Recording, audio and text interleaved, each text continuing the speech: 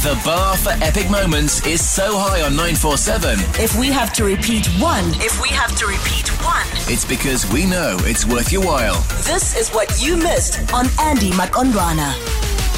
Beautiful. Feel good moments of kindness. In the city you love. #COVID kindness. Only on 947. Yes, it is. It is indeed time for your COVID kindness moment of the day, the sweet spot to your day, the reminder that you need to remind yourself to be kind. Even if it is, in the midst of the many stresses you have throughout your day, this is your reminder to be kind, and also the impact that kindness has to anybody in your life, as well as to you as well, especially if you're on the receiving end. Now, Shane, I stumbled on your story and it's been honestly the most inspiring thing. So you're the owner of the skate school, and I hear that if any child has any interest in skateboarding, the only place to go is to you, okay? But it also has created quite an incredible network for you to reach out to kids who may not have resources. Yeah, so what we found after launching the skate school was that we do a thing called a Sunday session where we go out with our students to different parks to kind of get them to mix with other children from different areas. So we go to Germiston, we go to West Dean, and I just want my kids to kind of enjoy it. But what we found was that a lot of the kids there, either that we met, didn't have boards. They had boards that were literally just a plank with wheels on. And I had a couple of extra boards lying in my car the one day, so I set up a couple of boards for a couple of kids.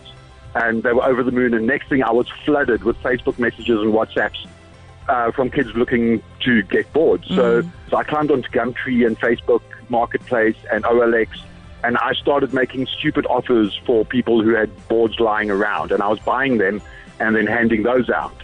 And now we've kind of gone out on social media and said to people, you know what, if you've got a board, no matter what condition, please get it to us, and then we try and fix them up. So what we do is, even if the board's in bad condition, I take it into my workshop and I sand it down, I clean it, I put new grip tape on it, and we try and get some new bearings in it when we can afford it. So we're handing out, like this week, we're going out to Grand Fisherville.